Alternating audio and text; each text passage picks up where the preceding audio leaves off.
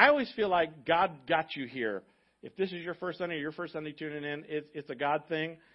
Because in our new member class, I often go around the room and I say, share with us how you heard about SEC or what got you to SEC. And people will raise their hands and say, our first Sunday was a Stones of Remembrance weekend. And we just knew this was our church from then on. And that's really what happens if this is your first week. You're going to hear so many stories.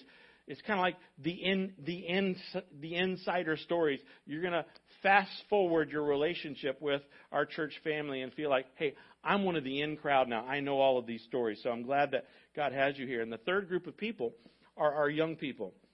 Our middle schoolers that are tuning in, our high schoolers that are out in the pavilion. The reason why I want you to hear these stories every single year after year, 6, 7, 8 years in a row. If you start from 5th grade all the way through 12th grade, it's like 8 years that you're going to hear these stories. It's important to me because when you go off to college and you have some professor, some philosophy professor, biology professor, literature professor, tell you that the Bible's not true, it's just a bunch of fake news, I know you're going to remember these stories. And you're going to have to decide at that point, you're going to have to decide, is this faith mine or is it just my parents and my pastors and my grandparents? And you're going to have to decide, do I believe Pastor Jerry? Do I believe all these eyewitnesses? And honestly, when you hear stories about Luke Brashears being baptized, he was there. He saw. It's some of your own peers that have experienced this. I think that that's going to give you the faith to know that your professors are crazy. They just don't get it. And honestly, I understand because when I hear these stories, every Stones of Remembrance weekend, I listen back to 5 or 6 messages. So yesterday I listened through 5 services of Stones of Remembrance. And I get it. If I was an outsider, if I'd never met any of these people, and I heard these stories, I would be thinking to myself, there's no way. There's no way it happened like that. He's exaggerating. There's no possibility. That was just a coincidence. You'll have to make that decision. But there are enough eyewitnesses on this campus right here now, today, and over these weeks that can nod their head and say, I was there that night. I was there when God did that. God did that. So I want to start today by telling you just a real recent story. A couple years ago, 2 years ago in 2020, I was helping Kristen remodel her kitchen over in DeBerry, and I didn't do any of the work. I just did the coordination. I was a project manager, and we had an electrician there, electrician Mike from like Wire Wizard, I think is where he's from, and he asked me what do I do, and I said I've been a pastor for 28 years, and I said in fact right now we're telling all the stories from the whole 28 years, all the miracles, because this was 2 years ago. I guess it was 27 years at that point. And I said, we started in a funeral home with 11 people. He said, whoa, started in a funeral home with 11 people. He said, well, how many go to your church now? I said, well, it's really hard to tell in 2020. Who knows, right? Because 2020 is so weird. I said, but prior to the pandemic, we had in a given month 1,000 people coming to church here. Now, a lot of them come once a month. A lot of them come, 3 times a month, 2 times a month, once a month. Everybody comes at least once a month, right? And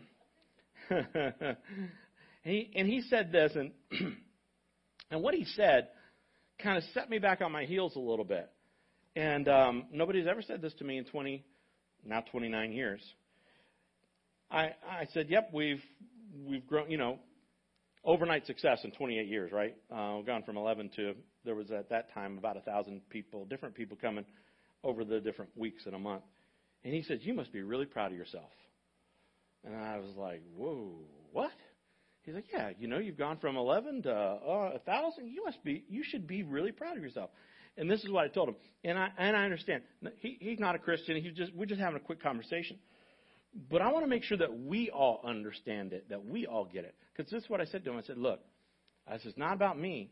I said, this is a God thing. God did this. And he's like, oh, yeah.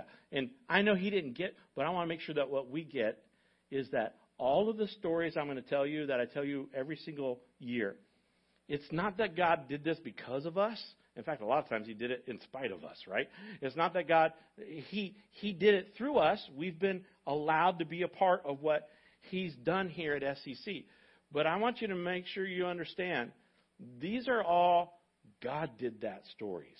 And there's been times when we've looked at each other across the room And you kind of get that look, and you're like, oh, my goodness, what did God just do? And I think if you're around here long enough, you'll start to realize, as we tell these stories, and all we're doing is doing what families and tribes have done for thousands of years on this planet. Human beings have told the stories of their heritage. This is what we did. This is how we got here kind of stories. This is what we do every year here at SCC. We gather on the Sundays in November, and we just brag on God and talk about everything that He's done. And what this does for us is it gives us the faith to face whatever's coming our way this next year. If you take experience in God, Dr. Henry Blackaby talks about having spiritual markers in our life. That if you can look back on your life and go, God got me out of this, or God spoke to me here, or God did this miracle. When you have those spiritual markers in your life, which is why I always tell you, you should not only just read your Bible, but you should also write down in a journal. When you can look back and say, God saved our marriage. God healed my kid. God provided a way when there was no way. What that does, because sometimes we face things in life, a storm, physical or metaphorical storm. We face an illness. We face a relational crisis. And sometimes you got to dig deep down to those faithful times that when God did that. And that gives you the confidence and the courage that no matter what you face, look, I don't know what you're facing right now. Maybe you need a miracle. But I know you will need one in the future, even if you don't need one now. That there are going to be storms of life coming. And when you can grab onto these spiritual markers, or when you can borrow the faith of everybody else who's experienced this and know that God is going to get me through this, that can give you so much assurance as you move forward. There are so many times where we saw God do things here that can only be explained by God did that. Now, the scriptural reference for our study over this 3-week series is Joshua chapters 3, 4, and 5. I asked you to read Joshua chapter 3 last week. That's the story of God damming up the Jordan River and all of the Israelites coming through on dry ground. And then God said in chapter 4, hope you'll read that this week, Joshua, I want you to get 12 stones, bring them up, and put them and make a memorial. I'm going to read you these verses. This is Joshua chapter 4, verse 1 through 3, 6, 7, and 24. It says, when all the people had crossed the Jordan, the Lord said to Joshua, now choose 12 men, one from each tribe. Tell them, take 12 stones from the very place where the priests are standing in the middle of the Jordan. Carry them out and pile them at the place where you will camp tonight. We will use these stones to build a memorial. And in the future, your children will ask you, what do these stones mean? And you can tell them, they remind us that the Jordan River stopped flowing when the Ark of the Lord's covenant went across. These stones will stand as a memorial among the people of Israel forever. And he did this so that all the nations of the earth might know that the Lord's hand is powerful, and so you might fear the Lord your God forever. These were the stones of remembrance that God was teaching His people thousands of years ago, the importance of remembering His blessings so that would build their faith as they walk through life together. This is why we do this every single year. As I said, I don't know what kind of miracle you might need in your life, but I can assure you this. God knows, and God is still in the miracle business. For our church, God has always provided a place, He's always provided people, and He's always provided a purpose. Our church has a lot to be thankful for. We have so many stones of remembrance. As we just sang, 1,000,000 little miracles, there's probably 1,000,000 of them that I won't even be able to get to. I said last week, by the way, if you didn't get a chance to watch online or you weren't here last week, it's worth your time to go back and catch up. I was finishing college in 1992, and I was praying about where to pastor. Nancy and I were building a church over here in Ohio. I told you about listening to a cassette tape from Dr. Adrian Rogers and how God really spoke to me through this when Dr. Rogers said, look, if God's called you to do this, you have more than a millionaire on your side. I also told you about my law studies teacher from high school, Mr. Eckstein, who, when I told him we were starting a church, he looked at me and said, Walsh, who do you think is going to come to this church? Valid question. Of course, what I said, my spiritual answer was, well, whoever God sends. And if you look around the room, this is who God has sent. God has sent literally thousands of people through our doors over the last almost 30 years. We're going to celebrate our 30-year anniversary this Easter. And one of the things that we've always done is we've always prayed for God to send people. So if you've ever met somebody at our church and you're going like, man, what is that guy doing here? Why does he go here? Well, we prayed him in. That's why. Now, if you've never had that experience where you go, why does that guy go here? Why does he go? Maybe you're the one that we're all praying about. Maybe people ask that about, what are you doing here? I don't. And if you've ever felt like that, what am I doing here, Lord? God's the one who brought you. It's because we've prayed. Now, I told you that we started Palm Sunday 1993 in the funeral home. I told you the funeral home stories last week. I told you that we then moved to Gold's Gym. We were there for 16 weeks. I shared with you the story of that 4x4, that very 4x4 went through the plate glass door, and they came in and they stole out all of our equipment except for the one key piece. I told you those stories. God did that. And then we were kicked out. We were only in the aerobic studio for 16 weeks because literally the guy who owned the plaza, the Reflections Plaza, he's driving through on a Saturday night. We used to set up the night before. And he rolls in to that parking lot in a Rolls Royce. I mean, what is a Rolls Royce even doing in Sanford, Lake Mary area, right? And he pulls up and he says, what are y'all doing? I said, we're setting up for church tomorrow. He says, you can't have church here. I said, yeah, we can. We sublease from Gold's Gym. He says, no, you don't understand. I own this complex. They're not allowed to sublease to a church. You guys can't meet here. We got kicked out of Gold's Gym. And I was, again, when I tell you there were so many times that our church was flatlined and God resurrected us, it's completely true. We didn't know where we were going to go. I start calling up all my pastor friends. We've been kicked out of a funeral home. Now we've been kicked out of an aerobic studio. I call up several friends. Where can we meet? And Kevin Chubb, who was the pastor of Celebration Church at the time, he's in heaven now. So many of the people I'm going to tell you about today are already in heaven. They're waiting on me. And Kevin said, hey, if you will call up General Cinema, ask for Angie Smith, and see if she can help you. They were a lot of help to us, so I did. I called her, and we moved into the movie theater. In fact, for 3 years, we became, it's still on the T-shirt that I saved, we became the church in the movie theater. And it was the movie theater that's over behind Chili's, if Chili's is still there, in Lake Mary. I think it's LA Fitness now. It's not even a movie theater. And this lady went to bat for us. She called her big boss up in Charlotte and said, hey, I've got a church. And he said, well, what's the cheapest rent in Florida? So she found this little tiny church in this rundown area of South Miami that was only paying $75 a week, and they matched that. She got us that for our rent. And it was a nice place. I mean, there was like a 10-plex, 10 different theaters. Our little kids, we had the nursery out in the lobby. It was awesome for them.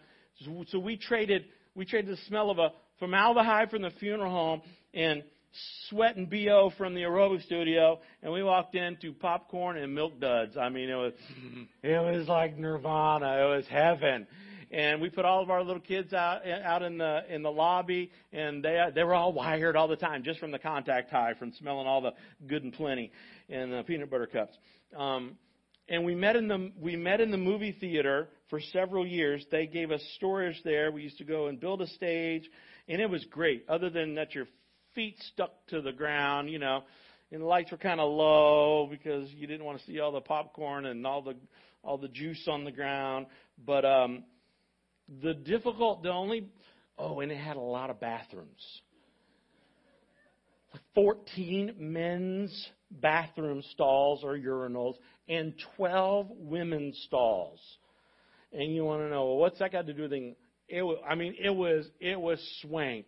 It was mirrors everywhere. I'll tell you that for a reason in a second, why the bathrooms were so important.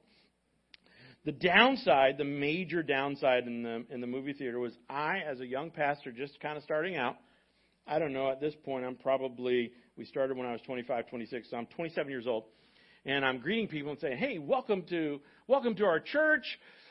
We're in Sinful Obsession today. The names of the movies were horrible. join us. Come on in. We're going to be in Dumb and Dumber. It's like, I don't know if I want to go to Dumb and Dumber church. And it got worse. The day I had to welcome people and say, I'm so sorry. We're going to be in striptease. Demi Moore, striptease, yes. We had to meet in the Devil's Advocate. That's just wrong, isn't it? I mean, how a church in the Devil's... We had to meet in True Lies. My all-time favorite is, hey, join us in Woody Harrelson for Natural Born Killers. I mean, why would you even come to a church like that? We were in the movie theater for over 3 years.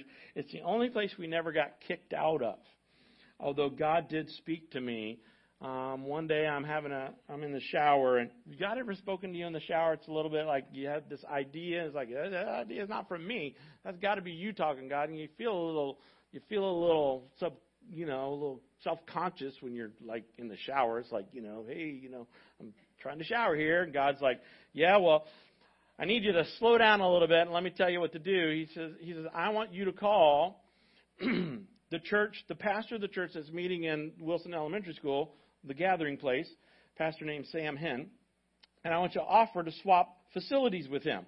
And I'm like, God, I don't want to do that. I mean, that sounds crazy. What am I going to call this guy? I don't know you, never heard of you, never heard of me. And I tell you that God wants me to swap facilities with you. And he's like, yep, that's exactly. And I'm like, oh, so I call, and he wasn't in, thank goodness. And then I called, but God wouldn't let me alone. I called back, and he's on a mission trip out of the country. Oh, good. He'll be back in 2 weeks. So I call back again. So it's like January now, and 1998. I finally get a hold of Sam Henn, and I said, this is going to sound so weird, and I don't want you to think I'm weird, but this is weird. God spoke to me. I didn't tell him I was in the shower. That's even weirder. And he told me I need to call and ask if you will swap facilities with our church. We meet in the movie theater in Lake Mary. And then he said something that blows my mind. His response is, how many bathrooms do you have? And I'm like, what? He's like, how many bathrooms do you have? And I'm like, there's like 14 men and 12 women's bathrooms. He says, yes, we'll swap. Do you want to swap this Sunday? And I'm like, don't you need to vote on this? Don't you have a board of directors? Is there somebody you can, nope. We have, this is what he said. We have been praying for bathrooms.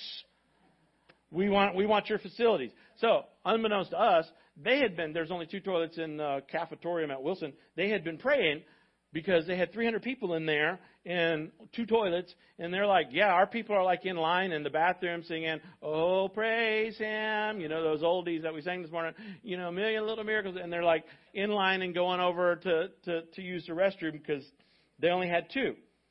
So we're like, well, we can't swap in 4 days.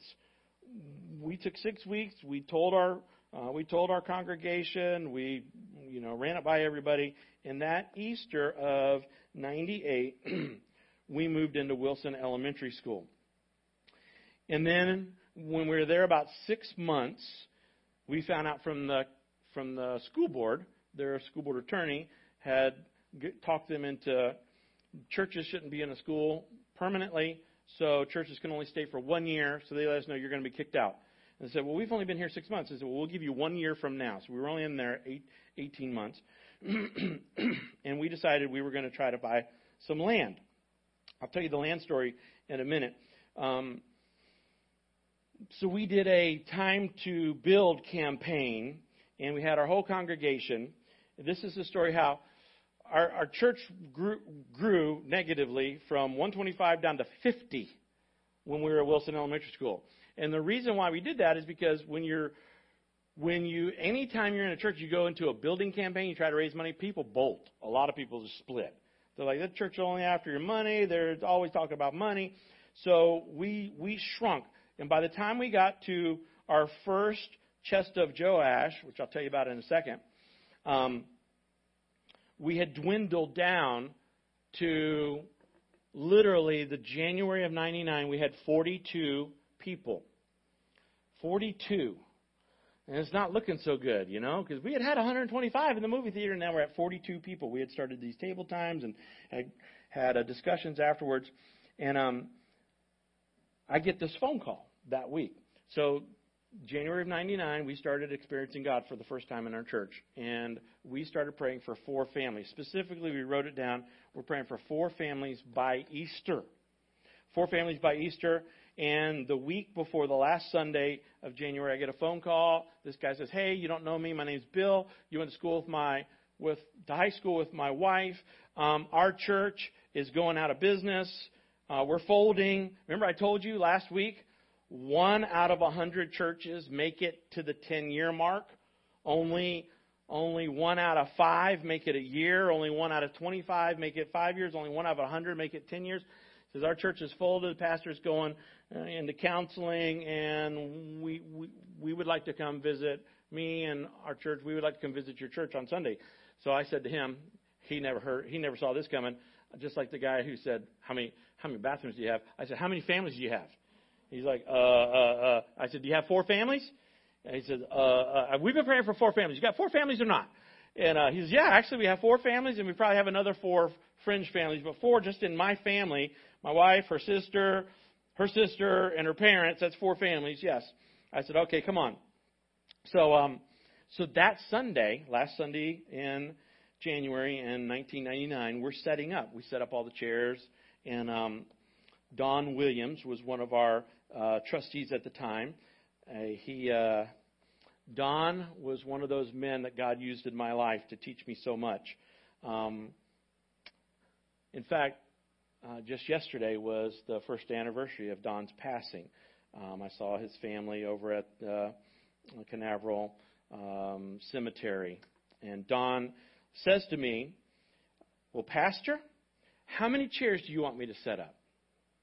And I know he was thinking I was going to say 50 or 60 or 66, but 66 sounds like 666, so I would have said 65. And I said to Don, Don, set up 100 chairs. And his eyes were like, woo. Like, are you crazy? Did you, like, I have 3 heads. He's like, 100? And I said, yeah, Don. I didn't tell him about my conversation on the phone because I didn't know if those people would really show. I said, I think God's going to have some of his friends here on Friend Day. He's like, all right. And he set up 100 chairs. And our church, we had been praying for 4 families.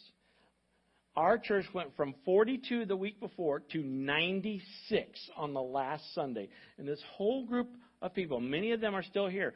Gene Brown's still here. The Bearings are still here. Glenn Fleming, he's in heaven as well. He came with that group. They came, and it was like God put 2 halves together. And they were praying just for a pastor who wouldn't quit on them. And I'm like, look, I won't quit. You know, and we had been praying for them to come and help us carry the load, and they did. And they were so excited that we had building plans, and we had bought land at that point. And in fact, one of them was so excited, the saxophone player from their church. And you gotta watch out for the sax guys, okay? Because he looks at me and he says, "Are we going to have an orchestra pit?" And I'm like, "What's an orchestra pit?" He's like, there's a big hole in the floor, and you got your whole orchestra down there. And I'm like, you got the idea all wrong. No, I said, no. I said, it's not an orchestra. I said, you need to be thinking warehouse with carpet, okay? I even said, you'd be lucky if we have air conditioning. And I told you, churches will pray for air conditioning. Floridians will pray for air conditioning, okay? And we've always had air here, although it's been dicey. I'll tell you that story next week. So they joined us, and we had already found this piece of property. Let me tell you about how we acquired the property, the 4.5 acres here. So back in the movie theater days, as Kristen called it, way back in the 90s, back in the movie theater days, we had somebody a lady named Laura gave $40, and she wrote land fund on it. And I thought, oh, no. Now, we didn't have a land fund account. So now I had to open up a separate account at First Union Barnett Bank back then, and we had $40, and there was $40 in that account for about 4 or 5 years. And I know those tellers at the bank, they had to be like, half the tellers were probably praying for us, and the other half were probably laughing at us like, you can't buy a lot of land for $40. $40, right? So we started looking for property. The first piece of property we found was where the community church is, Crossings Community Church, right across from Wilson Elementary School. It was 5 acres. It was $135,000. It was a great deal. But the attorney from Canada wanted a $10,000 non-refundable deposit. That's hard. So our churches, we're squeamish about that. We don't have enough, that's not enough money. And we only have $40 in the land fund. How are we going to come up with $10,000 non-refundable deposit kind of a thing? So that was a deal breaker for us. And then somebody came in and grabbed it out from under us and flipped it to St. Andrew's Chapel. R.C. Sproul sold it to them for like $250. And then we found another piece of property out on 46. It was out on Ross Lake. It was originally 25 acres. They had broken off 10 and a 10 and a 5, and they had 10 acres for sale. That was just perfect. And so we tried to get that under contract. We went to the county, and the people at the county were like, nope, you can't build anything on that. It was an illegal land split. And we didn't just take the first no for an answer. I'm the original Karen. So I'm like, let me talk to your supervisor. Let me talk to your supervisor. So where's the mayor? Who's the county commissioner? Is there a senator I can call? Well, Mr. President, I'm talking to your big boss. I'll go right up to God. He's on our side. I have no problem being pushy. In case you were wondering. I'm a little bit redneck and a lot pushy. No dice, no. In fact, they looked at me finally and they said, Reverend Walsh, which anytime they do that, you're getting shut down. Reverend Walsh, you cannot build a chicken coop on that piece of property the way it lies right now. I'm like, okay, I got it. So I was so discouraged because we lost the perfect piece of property, and the next perfect piece of property you can't build a chicken coop on. And the next thing you know, Nancy's driving down Orange Boulevard. She sees a sign go on this property, for sale sign. She says, you need to call the realtor. And I'm discouraged. I'm like, somebody's going to steal that from us, or we can't get it. And I call the realtor anyway because I always do what my wife says. It's a good rule of thumb. God often speaks through our wives. And I call him and say, how much for the land? The realtor says it's going to be $80,000. I scoff. I'm like, that's crazy. $80,000 an acre. Nobody would ever pay that. That's double the price. The going rate for land out here was $35,000 to $40,000 an acre. This is 20-something years ago. He said, no, it's $80,000 for the whole 4.5 acres. And I'm like, how much is that an acre? And he runs it in his calculator. Listen to this. That's listen to all the sevens. $17,777.77. Doesn't that sound like a perfect number? An acre. And now I'm discouraged because that's half price. And like, somebody's going to steal that from us. There's no way that our church can move that fast to vote to buy this land. So Nancy calls her dad, my father-in-law, Bill McQuarters, who died about a year and a month ago. He's in heaven too. And my mother-in-law, who's usually right here on the second row in the first service, but she's got out-of-town guests today. And my father-in-law, Bill, says, make sure we're the first ones to see the property. Call the realtor, tell him to meet us there right now. It took 2 hours to get the realtor there. And the property was for sale for 6 hours only. And my father-in-law and mother-in-law looked at me and Nancy and said, we'll buy the property for the church. We'll put it on an assignable contract. If the church votes to buy the property, the church can have the contract. We're going to sign it right now. And if the church doesn't vote to do it, they want a different piece, we'll take the property, we'll sell it later, and we'll give all the proceeds to the $40 land fund. And we signed a contract for $80,000 on these 4.5 acres, and then we went through our first Chest of Joash and our Time to Build program. And listen to what God did. This is the 25th year we've put this chest on the stage. And several people who are still here when we did this, we prayed for 6 weeks, and we asked people to make a pledge and bring a cash offering. And when they came up to make the cash offering, it didn't take that long. There was only 50 or 60 people. They put in cash and jewelry and piggy banks. And let me just tell you what happened. We gave... Listen, there were no fat cats here. Okay, there was no zillionaires in our church. There was teachers and lawn cutters and letter carriers and babysitters and just regular clerks and entrepreneurs, people with a little tiny small business trying to get things going. Those were the people who paved the way so that there would be a church here when you turned off of Orange Boulevard years and years later. And when I looked in this this chest. When I looked in this chest, there was a whole lot of cash. There was a whole lot of checks. There was a whole lot of gold chains. I called it my Mr. T starter set. I mean, it was like people just cleared out their jewelry box. I guess it was real. And there was a gold Cougaran in there. My favorite gift of all was my 5-year-old son, Josh, who you saw on video. Josh walked in and brought his very heavy piggy bank. And when we opened up, Josh has always been a big saver. When we opened up the piggy bank, there were over 100 Chuck E. Cheese tokens. In this church, not only that, one of our rednecks put the title to his bass boat in this box. Now, you know God's moving when a redneck gives up his bass boat. Now, he got another boat, so don't feel too sorry for him. And when we totaled it all up and we cashed out the bass boat and we cashed in all the gold chains and the Mr. T starter set, it was $30,000 in cash and $130,000 in pledges. We took the $30,000 in cash, and then we had people help us from outside of our church. I grew up Baptist, so all my friends in ministry were all Baptists. And I know that only less than 10%, probably only 5% of our church comes from a Baptist background. But November is always Hug a Baptist month around here, okay? You got to find a Baptist and hug them. Hey, you go to Baptist church, let me just give you a hug. Thank you so much. You guys helped our church. The Florida Baptist gave us $35,000. The Seminole Baptist gave us $15,000. And then Westview Baptist Church, a local church, gave us $10,000. That's 35, 15, 10 to $60,000 in cash, given no strings attached by our Baptist brothers and sisters. That's why I call this Hug a Baptist Week.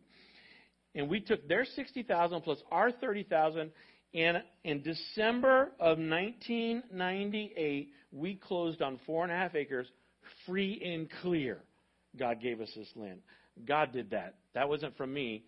That wasn't because of me. That God did that. And you know, the next thing we did was we started moving into a building program. In fact, we had $130,000 in pledges, which obviously wasn't enough. We got qualified for $250,000 for a loan, and I was a little down that God didn't provide the whole thing for us, you know, because that's just a much better story when God just does it all. And this, I was upset. I was parked right out here where these handicap signs are. The building wasn't here yet. And I was like, God, why did you not provide us all the cash for the building? Because it's better to be out of debt. And I felt like God was saying to me, in fact, Scott, I was with your dad sitting right out there. I'm going to get emotional because Don Williams' son's here today. I got through this first service, no problem. Thanks. And Don used to always tell me, he's one of the guys that got, Pastor, your job is to love the people. Your job's not to get them here. Your job's not to fix them. Thank God. Your job's to love them. And look, that's a hard enough job to love some of them. Not y'all, of course. Don't point at anybody. I'm sitting out there with Don, and I'm kind of whining that God didn't provide cash for everything. And God, through Don, says to me, I'm providing every week. That's what Don said. God's providing every week through the people who are coming here. And I said, you're right. If God wants to give it to us free and clear, He can. And He does later, as we're going to see. So we start this building plan. And God, I told you God provided people. One of the people God provided was this construction missionary named Jim Skinner. And you're like, what in those? Is a construction missionary? That's what I said. There's this organization called Missionaries on Wheels. And they roll up in their motorhome. And they stay at a campground, and they build churches. And Jim had been a retired Navy chief. He had built big Piggly Wigglies, and he shows up to build. Somebody matched us together. I'd never met him before. And he's here to build us a church. He's going to do it for free. And he takes his calculator out, takes all our plans, he adds it all up. He says, preacher, in 5 minutes, I didn't like this guy. In 5 minutes, he says, preacher, you don't have enough money. You're going to need at least another $150,000. I'm like, well, we don't have another $150,000, Mr. Know-It-All. And aren't know-it-alls annoying, by the way? I mean, some people, they think they're a know-it-all, but they don't know it all. They're not nearly as annoying as the people who don't really know they're a know-it-all, but they are a know-it-all, and they're always right. Jim was that guy. He was always right. And I told him, we don't have any more money. He says, then we'll do this with volunteers. And I'm like, how are you going to do that? He says, I'll put out an APB, and we'll alert all of the missions organizations, and we'll get volunteers. And we did. We had electricians from Georgia. We had a youth group from Goshen, Alabama, lay all the sod around the pond. We had all kinds of volunteers that came. We built this whole building primarily with volunteer labor, tradesmen who are retired who would come in and build it. And a lot of it was donated stuff. We had a guy that worked for Tri-City Electric when they built the big Sawtech plant down on 441. He talked to his boss. He said, hey, can we donate the leftovers to my church? We're building a church. And it's like they got 12 of this, and they got a 12-pack. They open up a 12-pack, they only have 2 left over. So they either got to restock it or they got to sell it on, I don't know. There wasn't eBay back then. So they said, they said a semi-truck, a whole semi-truck full of electrical stuff. Everything in this whole building electrically was all donated. In fact, that's why sometimes even in our children's area, preschool area, you'll see like, what is that battleship gray plug doing on the wall? That doesn't go with anything. What's that orange plug? I always say this in our church. If it's really ugly, it was free. Okay? So it makes you go, that just doesn't go here. Be careful being critical because God did that. Okay? That's God's plug. In fact, one of my favorite stories is my plumber, Earl Elder, my plumber friend, who wasn't a Christian at the time. Earl did our plumbing. Remember I told you we built that house from scratch? He did the plumbing for us. And Earl was, first of all, to tell you how much I love Earl, he's my only Jet friend back then. I didn't have any New York Jets. He was a New York Jets fan. And I'm like, that's a lot for me to overcome. And Earl comes and gives us his bid. In fact, when we were all done with the building, he did such an incredible job. I spent money out of my own pocket. It's the only piece of jet paraphernalia I've ever bought. And I bought him a Curtis Martin jersey, number 26, and presented it to him when we dedicated the building that weekend. Earl comes and he gives us his bid. Jim Skinner, me, and Earl. Jim Skinner's this old crusty contractor, Navy guy. And he wears this big Stetson hard hat.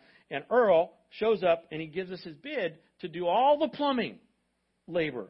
And he says, he opens up his little notebook and he says this. He looks down and he says, I'll do it for free. And we were like, yeah, praise Jesus, holy, holy. We were like high-fiving and going crazy. And God provided through a guy who wasn't even Christian, did all of our plumbing for free. Now, I told that story just like that for 15 years. About 5 years ago, I was telling this story in front of Earl to another plumber friend of his, George, and he was a Dolphin fan, by the way. And I'm telling George this story that I tell every year for 15 years about Earl, and Earl says, whoa, that's not the miracle. And I'm like, what do you mean? He says, I never told you this. That's Earl. I never told you this part. I'm like, what part? That is the story. I've been telling her for 15 years. No. He says, what you don't know, when I was there with you and Skinner, he says, I had a number written down for what it cost to do the labor. And when I opened my notebook and I read the number, what came out of my mouth wasn't the number. What came out of my mouth was, I'll do it for free. And then you guys were all, praise Jesus, glory, hallelujah, amen, and amen. And I'm like, did I say that out loud? He's like, I'm stuck. And Earl, I'm going to get Earl to sit in front of a camera someday and tell that story on video. Earl swears he never intended to do it for free. Those words just came out of his mouth, and he says, well, I feel like I'm stuck. Earl since has become a believer.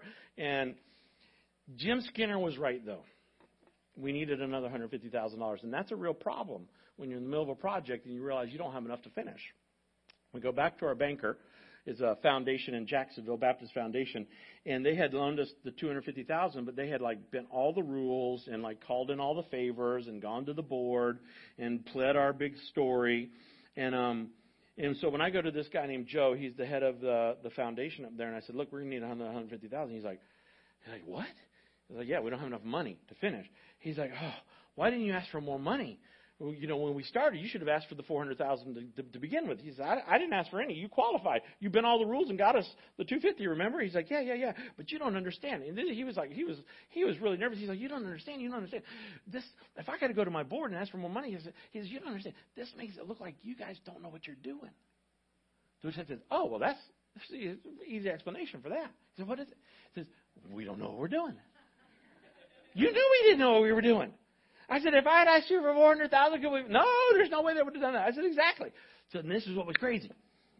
He goes and he meets with his board, and he calls me back. He says, you're not going to believe this. I said, what? They didn't approve us, did they? He says, not only did they approve you, we didn't have to bend any rules, and we didn't have to call in any favors. In fact, you are a bona fide, qualified, all the new people that had started coming.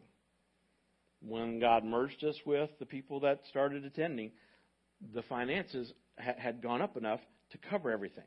So we're trying to finish by the end of Y2K. Do y'all remember Y2K when the computers were going to take over the world and everything was going to stop? And we were getting kicked out of the school on December the 12th, and we had no plan B. We had to be in here December 19th. That happened to be Nancy and I's 12th anniversary, wedding anniversary. And as we're moving towards that, the 1st of October, about the 10th of October, we get this letter from the Sierra Club. And the Sierra Club says, it's a nasty letter. It's like, cease and desist. You're building in a primary building zone of an American bald eagle, section such and such, law such and such, statute such and such. And I was like shaken by the time I finished the letter. I ran down to our attorney, Mr. McIntosh. He read it, and he's like, all the noises you don't want your attorney to be making when they're reading the letter. And he says, well, I got good news and bad news. I said, give me the bad news first. He said, yep, you are in the primary building zone, primary buffer zone of an American. Look, where I stand every week, right here, this line right here, this is the front of the first stage, is exactly 750 feet from an active bald eagle nest until about a year ago. I'll tell you about that. You can't ever build there. And you can't build for another 750 feet all the way over to Lake Forest from October the 1st through May the 15th. So you only have a 5.5-month building season. For these 750 feet, you can never build here. Now, there was no internet back then, so the way they found bald eagle nests back then was they'd fly around an airplane with binoculars, and they'd look, and they see a nest, and go, oh, no, that's ospreys. Oh, there's an American bald eagle. And they do longitude and latitude. But you couldn't look any of this up. So eventually, we didn't know we were building in a violation. So Mr. McIntosh says to me, look, here's what I advise. When the people with the guns and the badges show up, you need to stop. I'm like, yeah, I get that. He says, I recommend that you work outside as fast as you can and get the parking lot done, which is what we did. For 5 more weeks, we were able to work outside before the real officials. I said, well, what's the good news? He says, the good news is Sierra Club has no authority. They can write you nasty letters. They can complain to their congressman, but they can't make you stop. So get done outside. So that's what we did. For 5 more weeks, we worked outside. We got the whole parking lot done. Because once you're done outside, you can still work inside, no problem, all year round.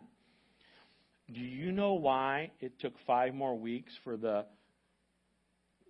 I guess it was the Fish, Wildlife and Fish Commission and the DEP, Department of Environmental Protection, all those three-letter services. You don't ever want to hear the FBI, the IRS, the CIA. None of them are. You don't want any of those people showing up. For 5 weeks, you know where they all are in October, the first 2 weeks of January? First 2 weeks of November? They're all over at the beach. They're all over the beach in Flagler Beach and Ormond Beach and Daytona Beach and Daytona Beach Shores and Ponce Inlet and New Smyrna Beach and Turtle Mound and all the way down to Cocoa Beach. And what are they doing? They're guarding the turtle nests. The loggerhead turtles in Florida, they hatch October, November, and it's a big deal around here. If you've ever been to the beach during turtle season, you know. Stay away from the turtle nest, and don't you dare light up a flashlight or a Bic light or any other kind of light. Because they will accost you like, turn off the light. Because when the turtle hatches, they need to see the reflection of the moon and head to the ocean, even though they've been doing this 2,000 years ago with no help from us, right? Thousands of years they've been accomplishing this, but it's a big deal. The turtles saved us from the eagle and let our building get built. As God is my witness. Who did that? God did that. So we moved into the building here. And in the first 2 to 3 weeks, it was like everybody and their brother with a minivan started turning into our parking lot. They're like, oh, you guys have a church. Well, we've had a church for 7 years, but, we're not coming to this funeral home. And, we did, the school was, all of a sudden they started coming. And our church it like doubled again in size in the first 3 weeks. 3 weeks into being in here, we were in 2 services. Now, the building was half this size. Right where the corner is there was a wall. This was all back porch. Right where that corner is, that little bump out, was another wall. That was all offices where the sound booth is. And then right under that camera, we had a little stage. That's where I stood. And we had about 100 metal chairs in here. We actually moved in with no carpet. We flunked 12 things on our final, but the county gave us a whole other miracle story is how the county gave us a temporary certificate of occupancy. And we had our first service in here on December the 19th, and then on Christmas Eve of 1999, we had our first Christmas Eve service here with about 120 people. But all of a sudden, we started growing like crazy. We added a service. People were able to serve in one and attend the other one.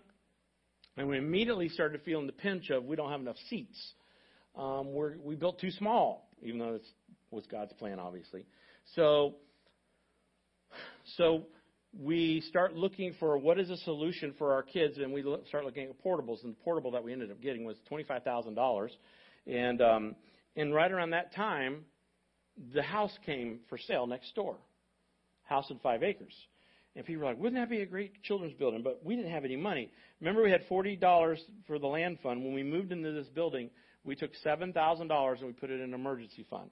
That was 2 payments. Our rent was $500. Our building payment was $3,500. That's 7 times as much. 2 payments, and we said, all right, the first time we have to take one, we didn't know if we could make a $3,500 payment. First time we have to take one of those, half of it for a payment, Jerry's going to go back to work full time in his carpet and floor covering business, and we'll use his salary to make the payment. This was the safety boat plan. We always have a backup plan here, and we never touched one of those. We had $7,000 in the emergency fund. We never, ever touched one of those. In fact, there's over $100,000 in that emergency fund now. We don't ever like to dip in unless it's a real emergency. And we start praying about the property next door. Now, I told you we've been through experiencing God the year before. So I told people, don't pray how. How can we do that? Because there's no way to do it. It's going to have to be a miracle. Just pray, God, what do you want us to do? Do you want us to try to make an offer? And during the time that we were praying, Valentine's Day till about the end of March, 4 subdivisions were announced. Astor Farms, Retreat at Wekiva, Woodsong, and Oregon Trace. All 4 of those subdivisions were announced during that time. Over 1,000 homes being built within a mile of our church. We had an anniversary banquet. This was end of March, Palm Sunday of the year 2000. There were 80 people in this room. I was standing right over there, like I said, on where the stage is. And I went around the room and I said to the 80 people, we had like Boston Market or something for a banquet. We're celebrating our anniversary. And what is God saying to you? And people stood up and said, I believe that God's telling me we should move ahead and try to purchase the land next door, make an offer. I believe that God, this subdivision. It was like a lot of people stood up and said that. And I said, I've never done this before, and I've never done it since, but for some reason I said, if you feel like God's leading us to move forward on that, stand up. And 76 of the 80 people stood up. A couple in back that I'd never seen before didn't, and 2 ladies up front, Virginia and Peggy. And I said to Virginia and Peggy, I said, are you guys feeling like God is leading us not to? No, Pastor, we haven't heard God either way. And if everybody feels like we should step out of faith, we're all in. I said to the couple in the back, I don't know why I would do this, but I did this. Because I'd never seen them before because they weren't supposed to be at the banquet. In fact, they were visitors that very day. The first Sunday was that, and they heard banquet, so they just showed up. And I'm like, so you people who are never supposed to be here anyway, what do you think? And, well, we haven't been praying about it, he said, but he said this. He said, I can tell you this. We come from a church out in Texas, big mega church, and here's what happened to them. They had 120 acres.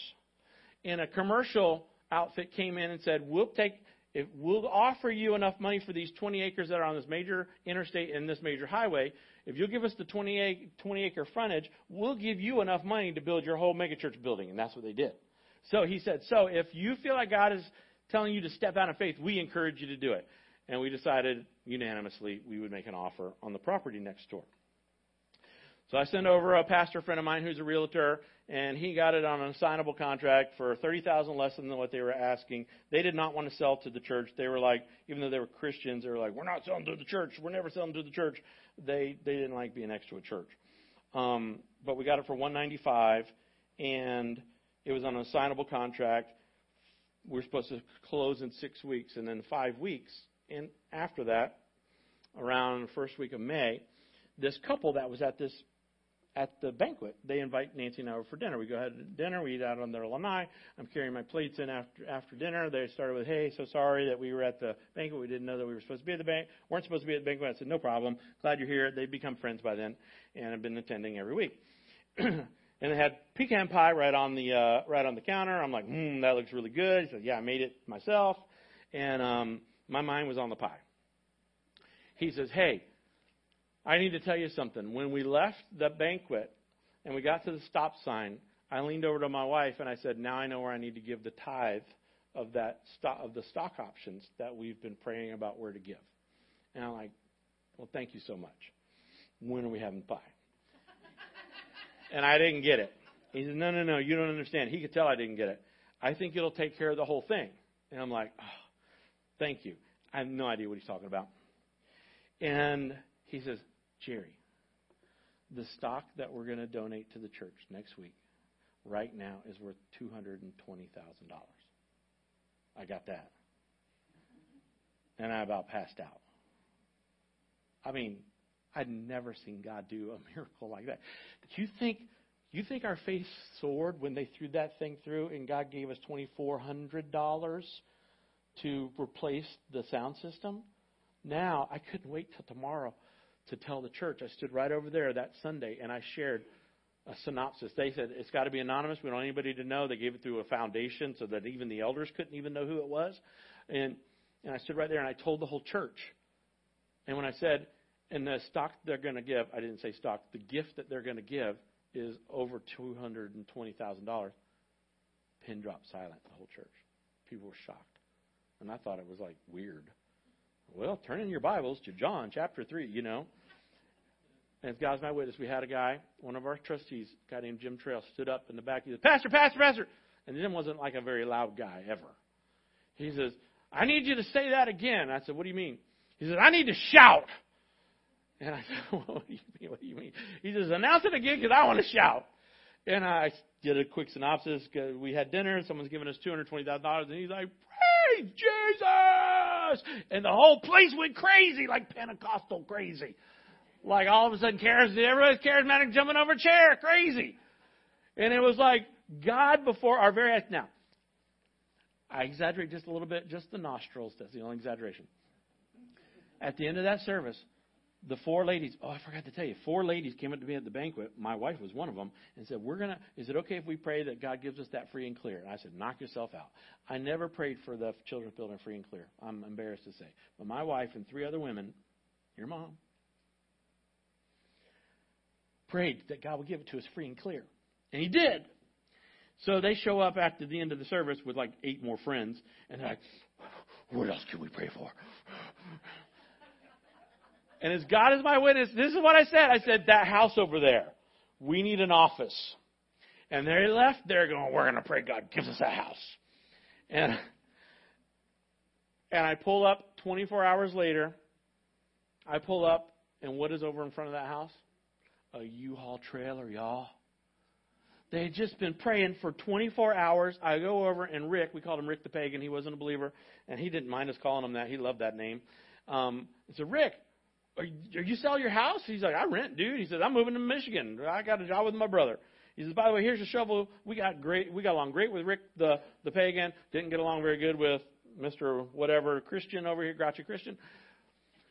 I said, is there any way you could give us the name of your landlord? Because we would be interested in acquiring this piece of property. He said, sure. He gave me the number. I called this guy up, and he's a Stetson Law grad. He went to Stetson undergrad, Stetson Law. He's in Sweetwater. And I said, I'm the pastor of this church. We would love to be able to buy that for our office.